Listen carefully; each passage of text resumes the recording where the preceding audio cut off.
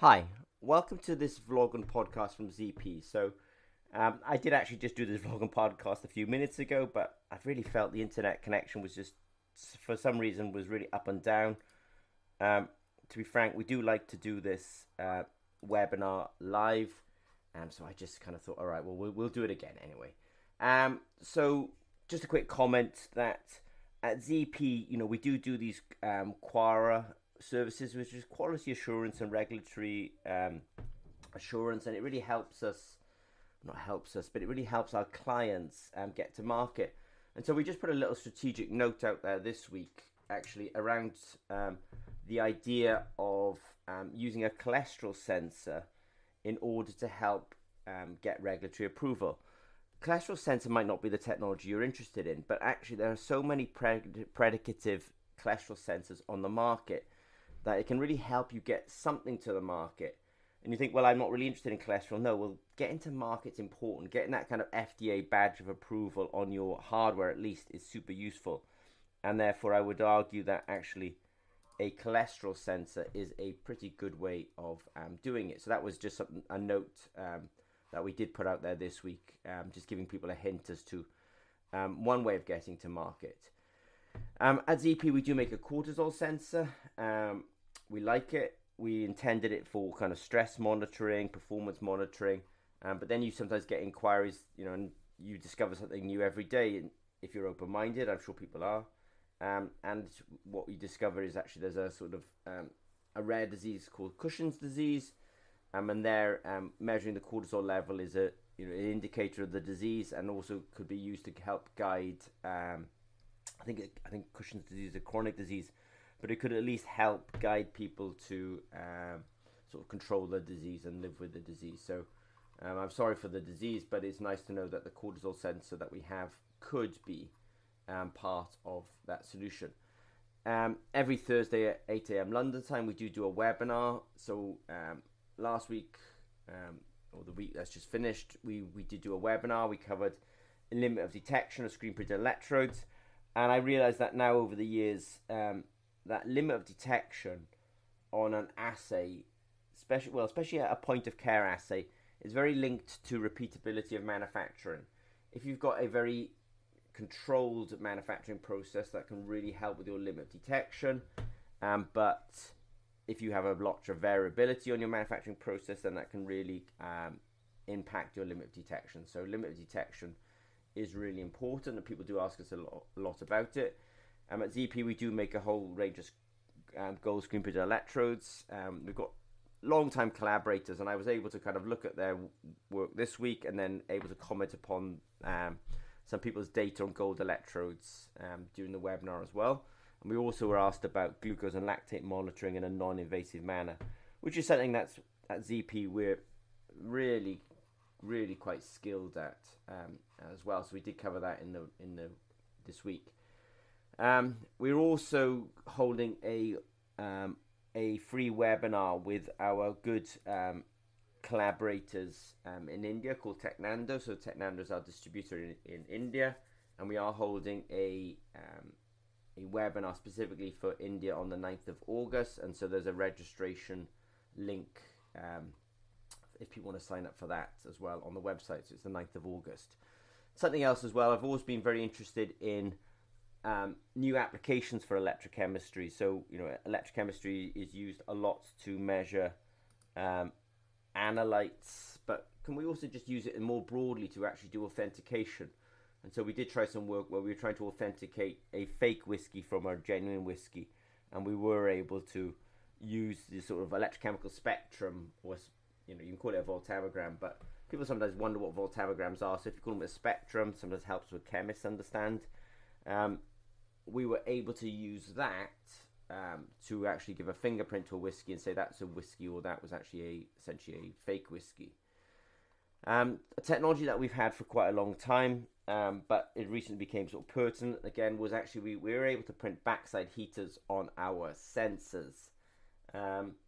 A lot of the applications we do are room temperature. Room temperature is just so much more convenient, but sometimes an assay may require there to be some sort of heat, or to rerun at a higher temperature. And there's a very neat way of doing it, which is to actually have a heater very integrated on the sensor, and we can do that through essentially printing techniques. So we did put a bit of a note up there this week around that. We've also got the EMMA Potentiostat. I mean, I'm super excited by the EMMA Potentiostat. It offers 6 channels. Like anything in life, somebody just asked me, well, can I have it in 8 channels? It's like, no, it's just 6 at the moment. I'm sorry. So we are doing 6 channels, 6-channel Potentiostat. And one of the things that we really want to take care of with EMMA is actually that connection between your electrochemical cell and EMMA. And there's all sorts of different connectors and cabling required. So we did sort of put a bit of a note out on that. And I think we want to make EMMA a bit more special by actually taking care of that stuff.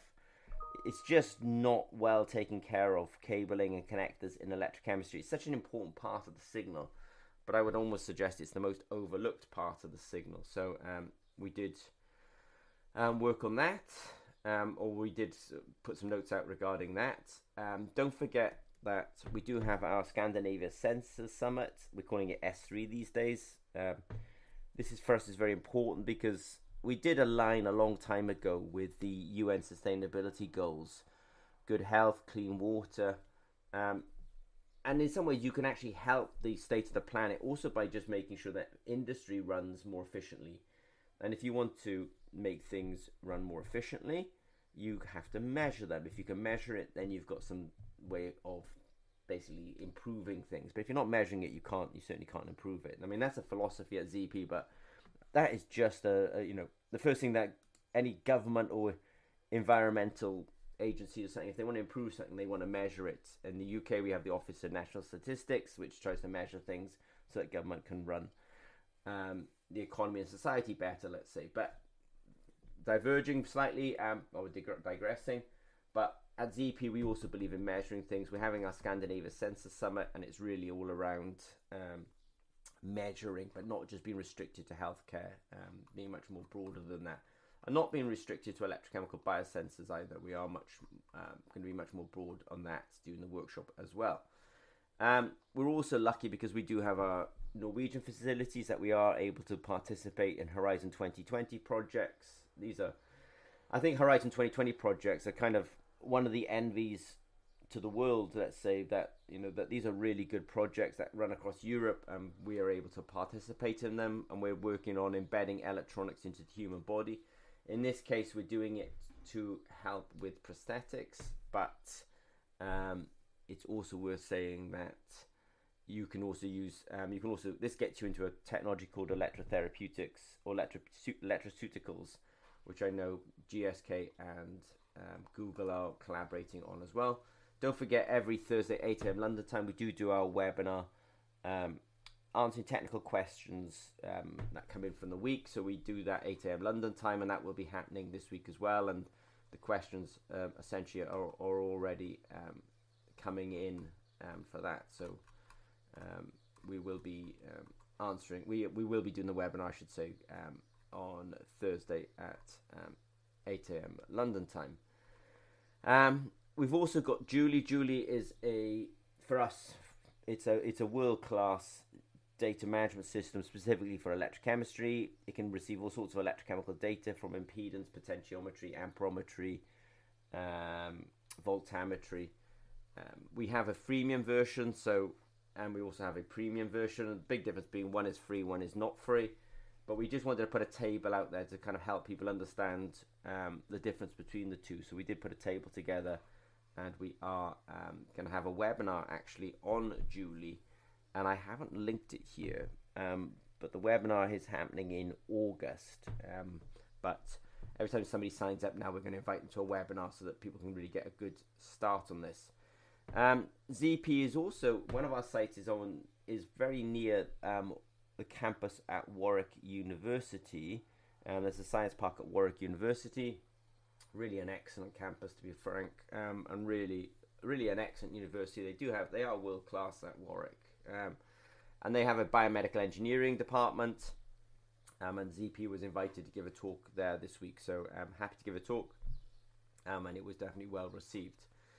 So thank you to them.